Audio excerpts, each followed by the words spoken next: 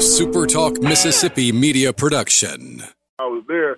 Great dudes. Fred Smoot, he's one of Mississippi's own. And, great dudes, but something's wrong with that organization, man. I don't know what it is. Can't put my finger on it, but there's something wrong with that organization. All right, Jeremy, we want to thank you for being on the show today.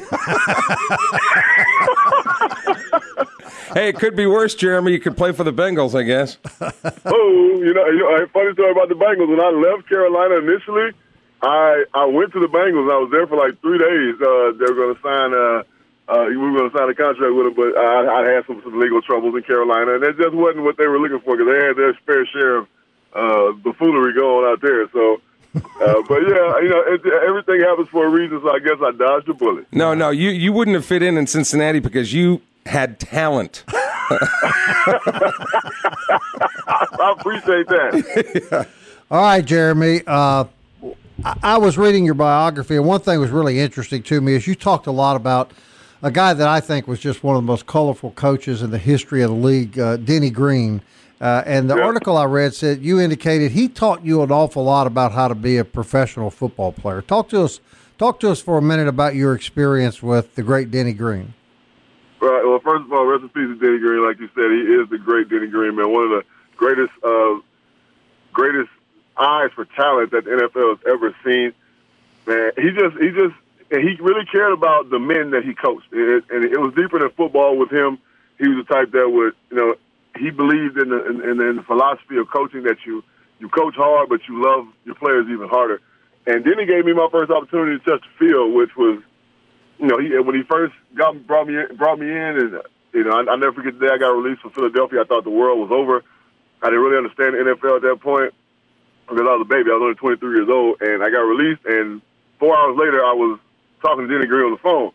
He told me he had big plans for me, and just getting over here to Arizona was a culture shock NFL-wise because I left Philadelphia, which was like Bel Air, and then I went came to Arizona NFL football, which was like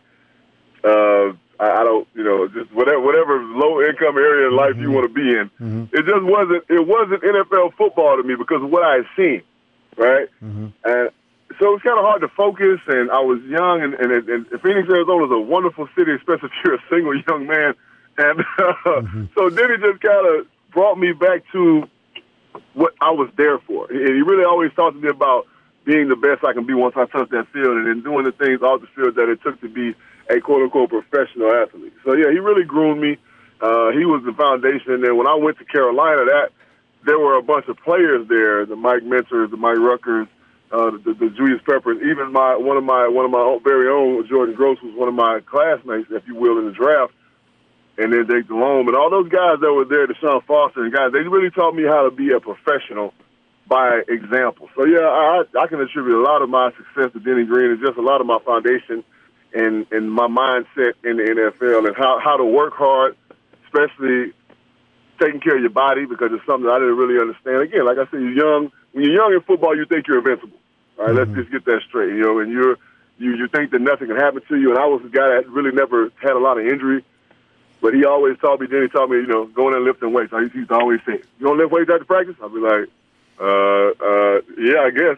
Because he would ask me, so I'm like, "Yeah, I'm going to lift weights." But it became second nature to me. It became something I had to do. And I attribute that to success in the NFL and, lacking, very little injury and so on and so forth. So shout out to Denny for that, man. I love that man always. And Denny Green actually, about Jeremy Bridges, said he was who I thought he was. Yeah, that's right. The famous Denny.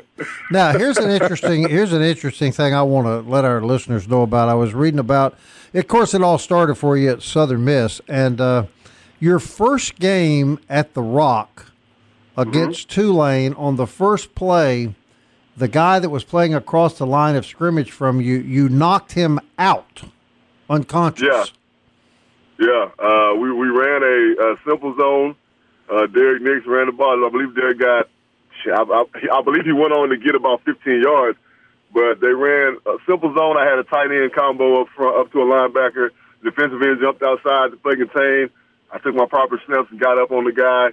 I didn't even hit him down the middle. I hit him on the play side shoulder, but I lit into him. I mean, I literally just dip your hips, explode through your hair. Everything formed, and I knocked him completely unconscious. And I just remember turning around, and it was on our sideline, and the bench going crazy, like DeQuincy Scott, and DeQuincy Scott was actually on the field.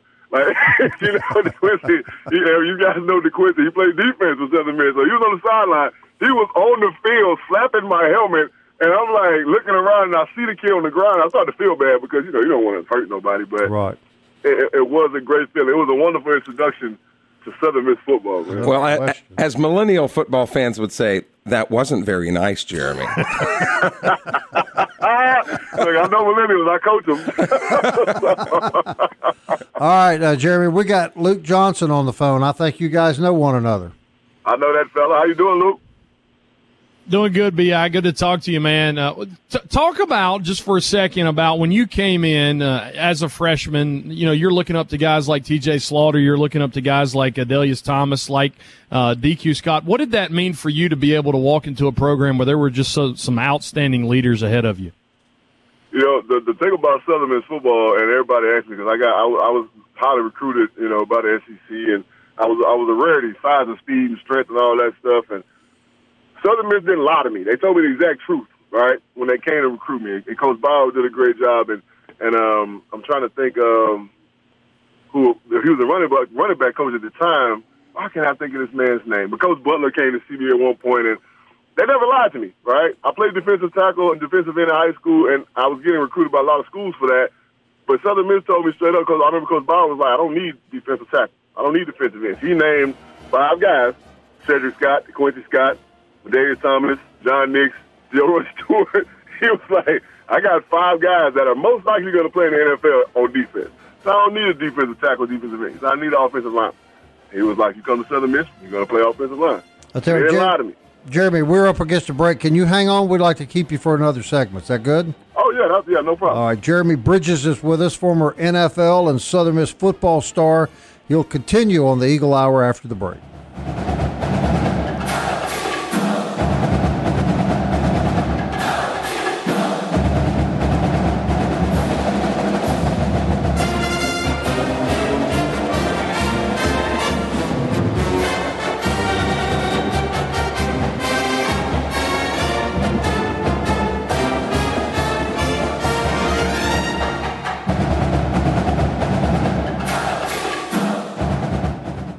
Southern Miss to the top. To the top. You're tuned in to the Eagle Hour. Welcome back to the Eagle Hour. We're talking to the great Jeremy Bridges, tremendous football player at Southern Miss and a 10-year NFL football star. This segment sponsored by Campus Bookmart and campusbookmart.net. Great place to do your Christmas shopping. If you live out of the state like Jeremy, you can just go to campusbookmart.net, order it. They'll deliver it right to your front door. If you're local, then, of course, you can visit them on Hardy Street. All right, Luke, continue your questioning of Jeremy Bridges. So, Jeremy, you were talking about how Southern Miss was just straight up with you, and when you came in, obviously you played offensive line. I always remember when I was a freshman, looking up to you guys, you and Torrin Tucker and Jimenez and Jim Hicks and all that. Man, by the time that you left, you guys up front, you were an offensive force. Yeah, we always joke about it. We have like a group chat, all of us, Jerry Parkett, Jim Hicks, like you said, Jimenez Tuck. We all have a group chat, and we all laugh and joke and send pictures and everything. We were one of the best offensive lines in the nation for 2 years straight. And just the size and the speed and the nasty, we were just a good group. And Chris Klonakis was a huge part of that. He was our coach at the time. He really groomed all of us to be next-level players because we all had to learn how to play different positions. But it was just kind of like a passing the torch down type thing. Like, we wanted to be like the guys that came before us, so Frankie Firestone and Big Shed Blackman, rest in peace to him, and Big Hank, and guys like that we learned from. So and then, of course, we got brought in, as you asked the question you asked in the last segment about the guys looking up to, like, just that whole D-line that I named. We came in a school of hard knocks. Like, there were no easy days at practice dealing with all them big, those huge stars over there on our defense, which entailed the nasty bunch at the time. Like, man, you couldn't be soft. Like, there's no way you could be soft or be anything but but super hard dealing with those guys. So they groomed us to be better. And so us going against them dudes in practice and then going against guys on Saturday, it was like, hey, whatever. We done seen the best, so y'all just getting the brunt of our aggression. You talked about how you were passing down stuff. I want to tell on you here, Jeremy. You'll remember this. When freshmen are come in, they're supposed to groom. The seniors are supposed to groom them. So I was in study hall with Jeremy, and we had these computers that Miss Tracy Robinson, our academic instructor, she couldn't see them. So Jeremy said, hey, man, this is what you do. You go to wheelswheelswheels.com. That was Jeremy's favorite website in study hall. B.I., you remember that. You would go there and you would design cars. And I was a freshman watching one of the leaders on the team. And, man, we used to have a riot up in study hall, drive Miss Tracy crazy, didn't we? Of course, without a doubt. But one of the things I want people to know is that I was at Southern Miss for 5 years, all right? So my senior year on the field, which would be your freshman year, redshirt freshman year, I'd already graduated, all right? So, study hall was just kind of required for everybody. And as you got older, senior year, I had maybe 3 hours of study hall that week. So yeah, man, I hated I polluted your mind like that. My bad, man. Look, I don't want to get to all the things that were passed down from Southern Miss football players, so we don't want to get to that conversation. Well, Jeremy, I want to ask you about the intelligence of offensive line, because when you look at the head coaches in the NFL, of men who have been head coaches in the NFL that played in the league, by far the highest winning percentage belongs to former offensive linemen. Offensive linemen are usually regarded as the smartest men on the field. What do you attribute that to, the success that coaches have had in the NFL coming from an offensive line background? Humility and the humble state that we have to be at as offensive linemen. We don't get shine. We don't get all the accolades. We don't get all the praise. But if you want to be a good offensive lineman, which most of those guys were, you – one, are going to learn the position inside and out. And I joke with my offensive linemen and our coach now. I knew everything, and this was even in college, I knew everything that 5 people to my left and 5 people to my right were doing. And you guys know I played tackle. So that means I knew what my widest wide receiver, who was usually the X, is doing. I knew what route he was running on certain plays. I knew what my running back had protection-wise. I knew all the quarterback checks, and I could change protections at any time that I wanted to, because I had that ability, because I could see safeties, And as I got older, I learned more and more. You learn different things from different coaches. Coach Magazoo taught me how to be a great run blocker in Carolina. Juan Castillo embedded working as my rookie year in Philly. He embedded work. I mean, that's all he knew was to work and technique. And the more you do it, the more it becomes second nature and the better offensive lineman you become. Obviously, it was working for him because he had 4 Pro Bowlers on one offensive line, which was pretty good. And then as you move on, get to Russ Grimm. Russ Grimm taught me everything about protection. He taught me how to change protections, how to read safeties, how to see this coming, how to see that coming. So you take all of that stuff from everybody that you know, and you learn as much as you can. And that's why offensive linemen make better coaches than most position coaches, because we have to know so much. Think about this. We have to process things in split seconds. Right? And if we don't process it properly, somebody might get hurt, right? So within that split second, the assignment that you have, something changes just that fast. You have to react to it. You have to convey. You have to communicate to the guy next to you so he knows what to do. So, yeah, we're under fire more so than any position on the field. Quarterbacks always get all the love, but we're the ones that we're just as smart as the quarterback. So you're talking about knowledge on the field. The quarterback has to know a lot, but the offensive line has to know just as much. Well, if the offensive linemen have to figure it out in a split second, maybe the Redskins need to hire one as a coach, because they haven't figured it out in years. Hey, the Cincinnati Bengals have not won a game, my friend. Not won a game. Listen, I see you guys are obviously Bengals and Redskins fans. Look, so whatever, again, top, it's all at the top, both teams. All right, this is just my football vision and what I see now outside looking at. It's all from the top. And I've been in the organization of the Redskins. I've never been actually in the Bengals organization, even though I went and met with them for those 3 days. But I was actually there with the Skins for 2.5, 3 months all season. And that's coming from the very top. And I'm imagining the same thing is coming from the Bengals. It's coming from the very top and it's trickling down. which is for whatever reason they're not having success. Right. Now, Jeremy, playing in the NFL is a feat within itself. Very few college players make it to the league. Playing 10 years in the NFL is a huge accomplishment, but playing 10 years of offensive line in the National Football League has to be brutal. What was your secret to keeping your health and keeping your edge in the middle of the NFL pits for 10 years? You know, my father told me one time, my sophomore year, if you guys remember, my freshman year on the field, I had a lot of ankle injuries, issues. I say issues because I had 2 high ankle sprains for most of the year, one on each ankle. So they were kind of fluke. But my sophomore year, you know, one thing I learned from that was to keep my feet moving. Mm-hmm. Right, always keep your feet moving, and even if you're engaged in the block, you always keep your feet moving. And my dad told me that one day after the game. He was like, "Man," he said, "Your feet." He called me Super Mario. Mm-hmm. Like, your feet are like that little game Mario Brothers. He said, "Cause they never stop moving." And he was like, "Well, I guess that's why you stay healthy." But I tell everybody to ask me, 10 years, how'd you do it? Minimal injury. I only had one surgery, and that was on my hand. I tore a ligament off my thumb, my left hand. And I tell them all the time, it's my faith in God and my faith in the weight room. I lift it faithfully. Like you could, if you wanted to find me during the week, I was usually a morning workout guy, and then in the afternoon I probably do cardio after practice. But you have to condition your body for the fight. It's just like being a boxer. You know, you spar, you constantly throw those punches, you constantly move, and you constantly get ready to take blows and give blows. And your body has to be conditioned for that always. And as I got older, I learned more and more on how to take care of my body. But a little bit of luck, a lot of faith in God, a lot of faith in that weight room. Yeah.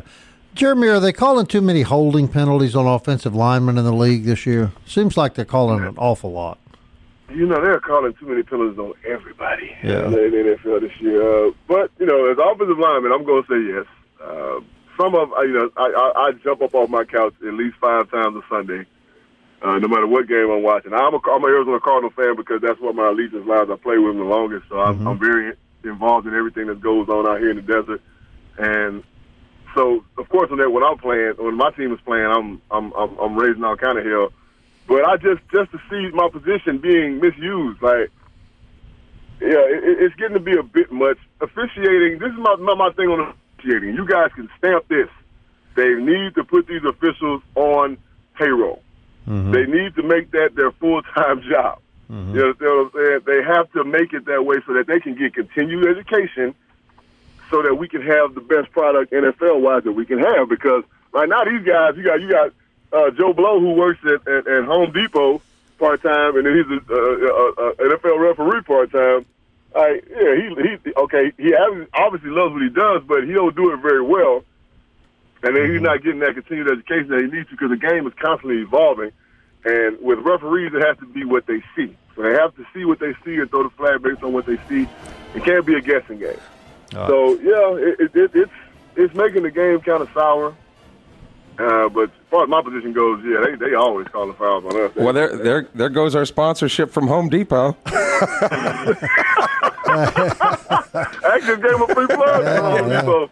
Hey, great conversation, Jeremy. We're going to get you back, man. We can talk to you for the full hour. Is that good? Call you back, maybe get you back again soon? Oh, yeah, whenever you guys want, man, just let me know. All right, thanks, Jeremy. Jeremy Bridges, everybody. Former NFL football star on the Eagle Hour. We'll be right back.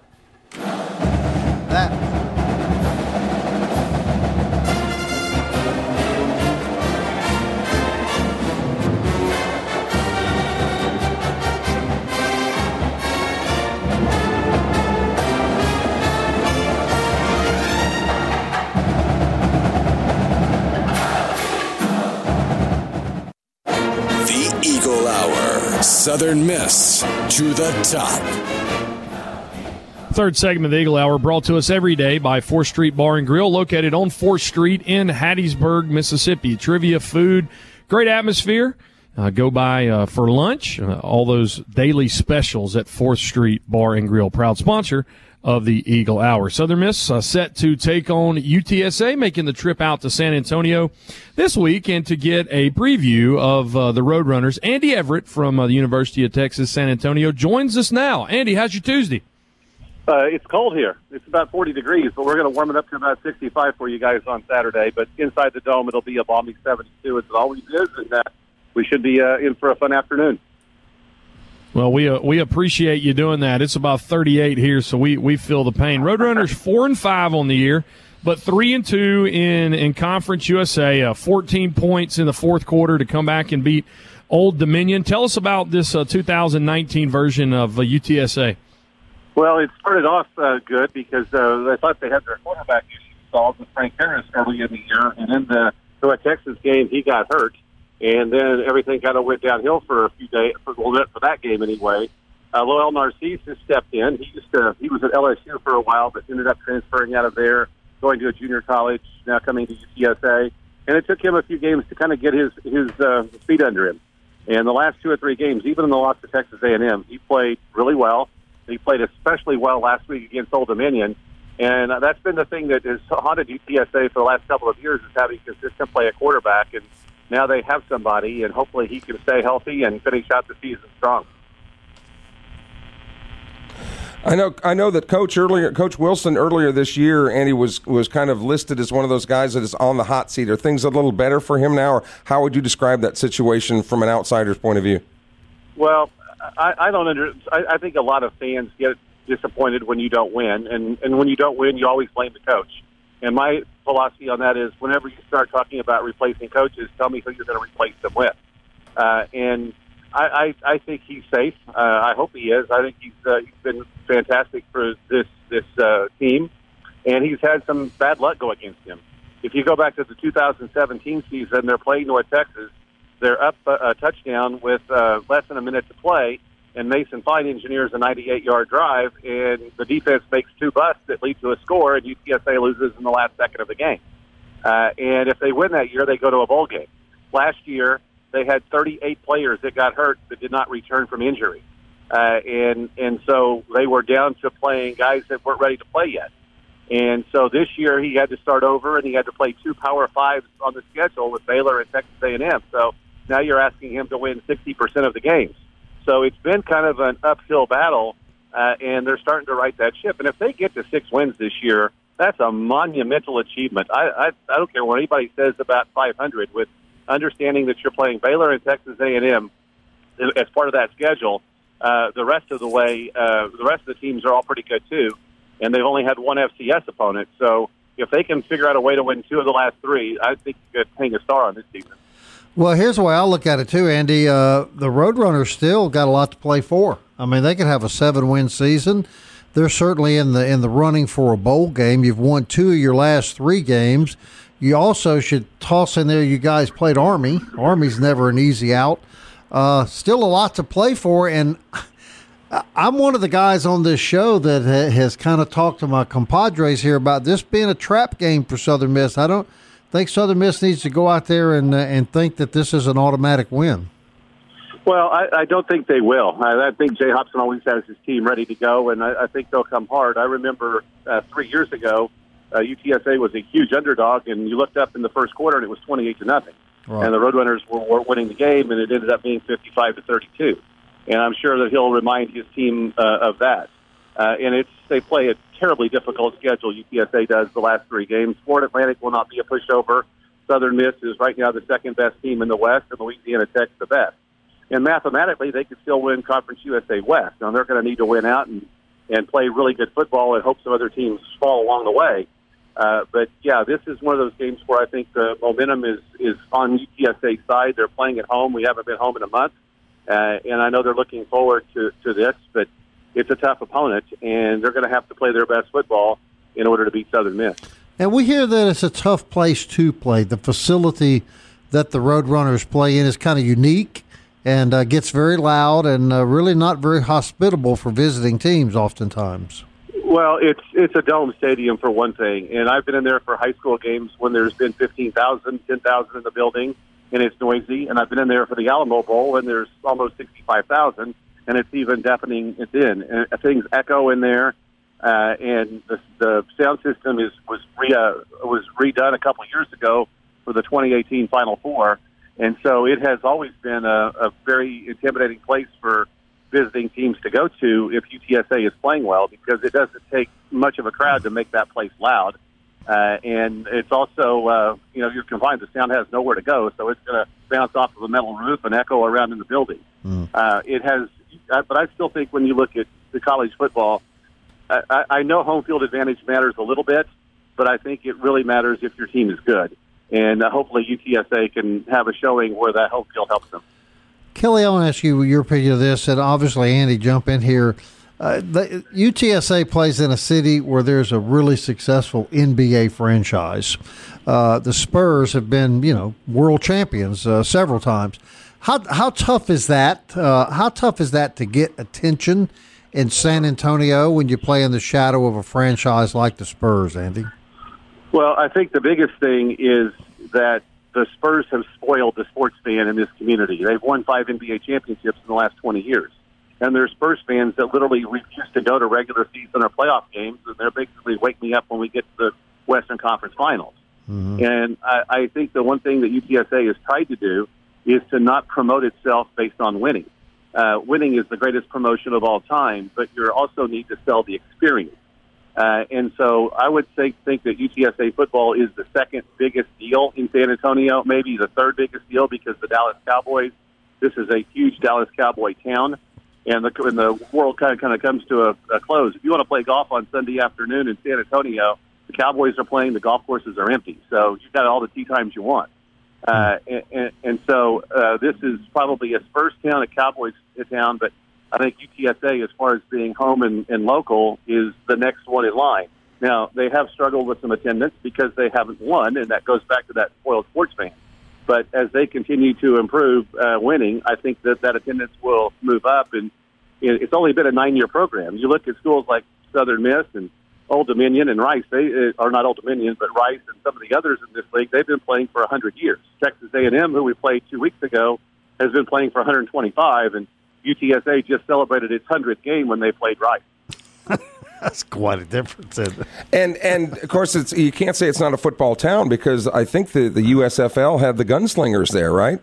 Yeah, the USFL was here. The World League of American Football has been here. The Canadian League has been here. We had the American Alliance of Football until they folded. So, yeah, we've had a ton of football in this town over the years. I wonder if Vince McMahon and his new, his rejuvenated, XFL or whatever it is, if that'll be on the... Well, if he does, he's going to have to come with a bag full of cash, because the last few teams that left here left without paying their bills. Really? How about that? All right, Luke, what else you got for Andy? 2 minutes left in the segment. Andy, talk about for a minute the new exposure that Conference USA has been getting. I know you guys played on the NFL Network earlier in the season. We played on the NFL Network this past week against UAB. But every single game it's either on Stadium or ESPN Plus. You guys played on the SEC Network this year. Conference USA, especially from the media perspective, has really beefed up this year, and I've been thankful for it. Yeah, and I think the teams at the top, Southern Miss, Louisiana Tech, UAB, Western Kentucky beating Arkansas and taking their money. I think all of that was the best part. Yeah, you get $1 million and you still win. I think I saw a stat where Arkansas paid out $3 million and lost 2 games to lower conference schools. So that's great. Good for those lower conference schools. Right. Yeah, I think that the conference is a little top heavy, but I think every conference is to a certain extent. But there's a lot of good football playing here. And the Old Dominion game, it was a 3-win team against a 1-win team, but it was an exciting football game. And if anybody went to that game and said they weren't entertained, they need to check themselves at the door, because that was a fun game to be a part of and to watch and for us to call. So, the more exposure you can get for that. The only thing I don't like about the college football system is that the smaller schools don't have a chance to play for the national championship. And I've always said if the college football playoff expands to 8 teams, that a non-Power 5 conference school should get a bid if they're undefeated, and that would be a Central Florida, or if anybody from Conference USA ever goes unbeaten, they should get the 8 seed. They probably won't beat the 1 seed, but at least they should be given the opportunity to do so. And I think at some point we'll see an 8-team playoff with the 5 conference champions and 3 at-larges. I just hope they make a spot for the Conference USA should they have an undefeated team. 100% agree with you, Andy. No question about it. Hey, we always enjoy having you on our show, man. We'll look forward to our next conversation soon. Sounds good. Thanks, guys. Andy Everett, everybody, is the play-by-play voice for the Road Runners out at Texas San Antonio. It's going to be a tough game, Kelly Sander, I'm telling you. Is Andy off the line? Is Andy off the line? Yeah. Well, Southern's going to win big. All right, we'll be back.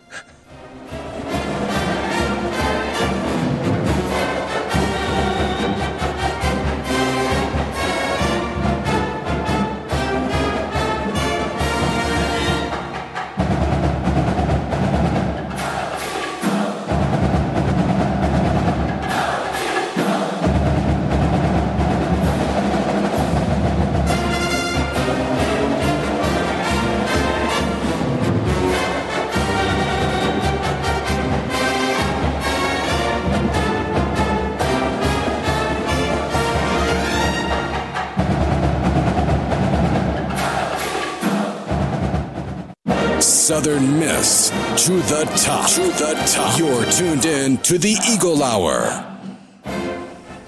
Gulfport Home Center brings you the fourth segment of the Eagle Hour every single day. The largest inventory of new and used manufactured housings. Go check them out on Highway 49 in Gulfport or online, gulfporthomecenter.ms. Southern Miss football coach Jay Hobson with the media yesterday was pleased with the play of really his team overall.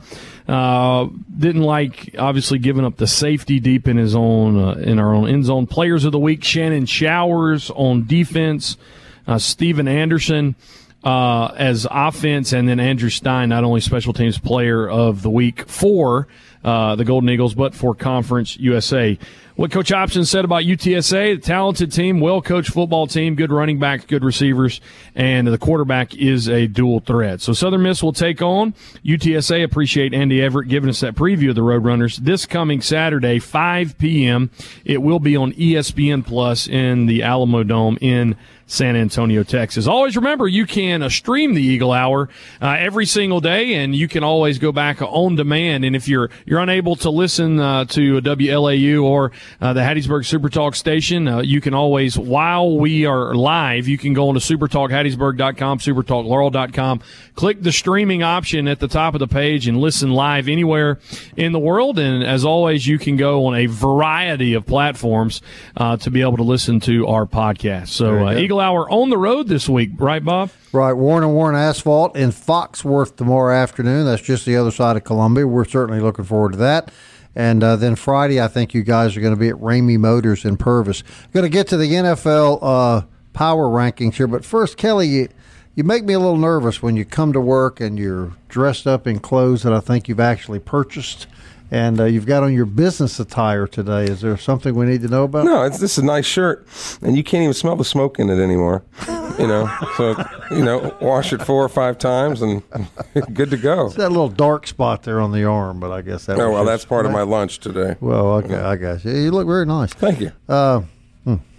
Okay, power rankings. Let's do the top 5 first. Patriots. All right, let's start with number 5, and I'll get you guys comment on it. Number 5 ranked team in the NFL this week, the 8-2 Green Bay Packers. Number 4, the 8-2 Seattle Seahawks. Number 3, the 8-1 New England Patriots, America's team. Number 3? Number 2 are the 7-2 Baltimore Ravens, and number 1 team in the NFL as of this morning. The now 8-1 San Francisco 49ers. Kelly, and then Luke? Patriots, number 1. Still have to be number 1, even though they lost. Right. The Ravens, and I think Luke will agree with this, the Ravens are a completely different team now at this quarter with Lamar Jackson, the way that they've got that offense designed for him. They're even running some college option plays, which the NFL just doesn't see. So good for the Ravens that they're using the skill that they have to the best of their ability. And I think the Packers are still a little bit overrated. Where are the Hoodats? Where are they, Luke? They're number 6. Saints should be number 5. The Packers have to be able to do more than go off Aaron Rodgers' arm. Ravens should not be in front of the Patriots. Bill Belichick will be ready for a round 2 again. I'll tell you what, last night, Seattle drew up a perfect formula on how to beat the 49ers. You know why Garoppolo's been so good this year? Because their offensive line was unbelievable last night. I mean, Jimmy G had like light years to throw back there, and he was still rushing his throws. I think Seattle exposed some of what San Francisco does last night, and it was a great game. I mean, Russell Wilson, what more can we say about him? I like the Seahawks being up there. 49ers should be maybe swap them with the Patriots. Ravens at 4, Saints at 5. Well, I like the Seahawks. I think they're a very good team. I think they're going to be very, very dangerous down the stretch. All right, the bottom 5 teams are, in this order, the 2-7 Miami Dolphins, the 2-7 New York Jets, number 29. Number 30 is the 2-8 New York Giants. And Kelly and I are proud to report this news.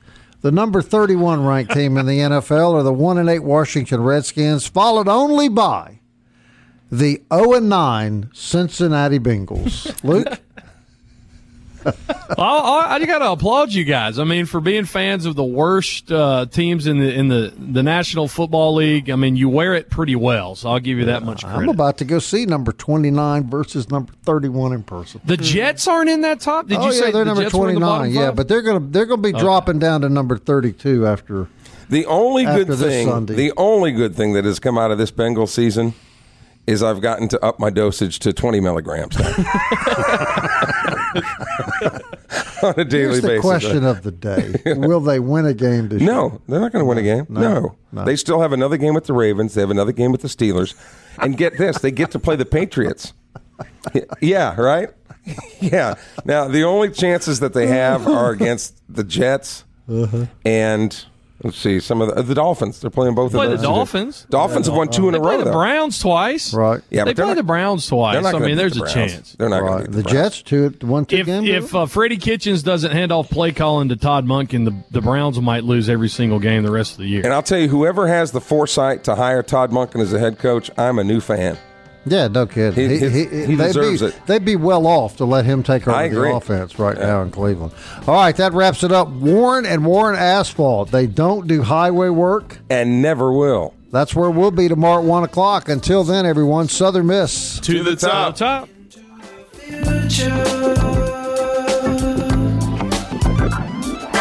Time keeps on slipping, slipping, slipping into the future. I wanna fly like an eagle to the sea. Fly like an eagle, let my spirit carry me.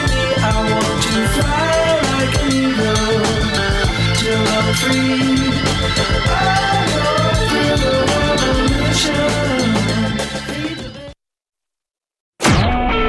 A SuperTalk Mississippi media production.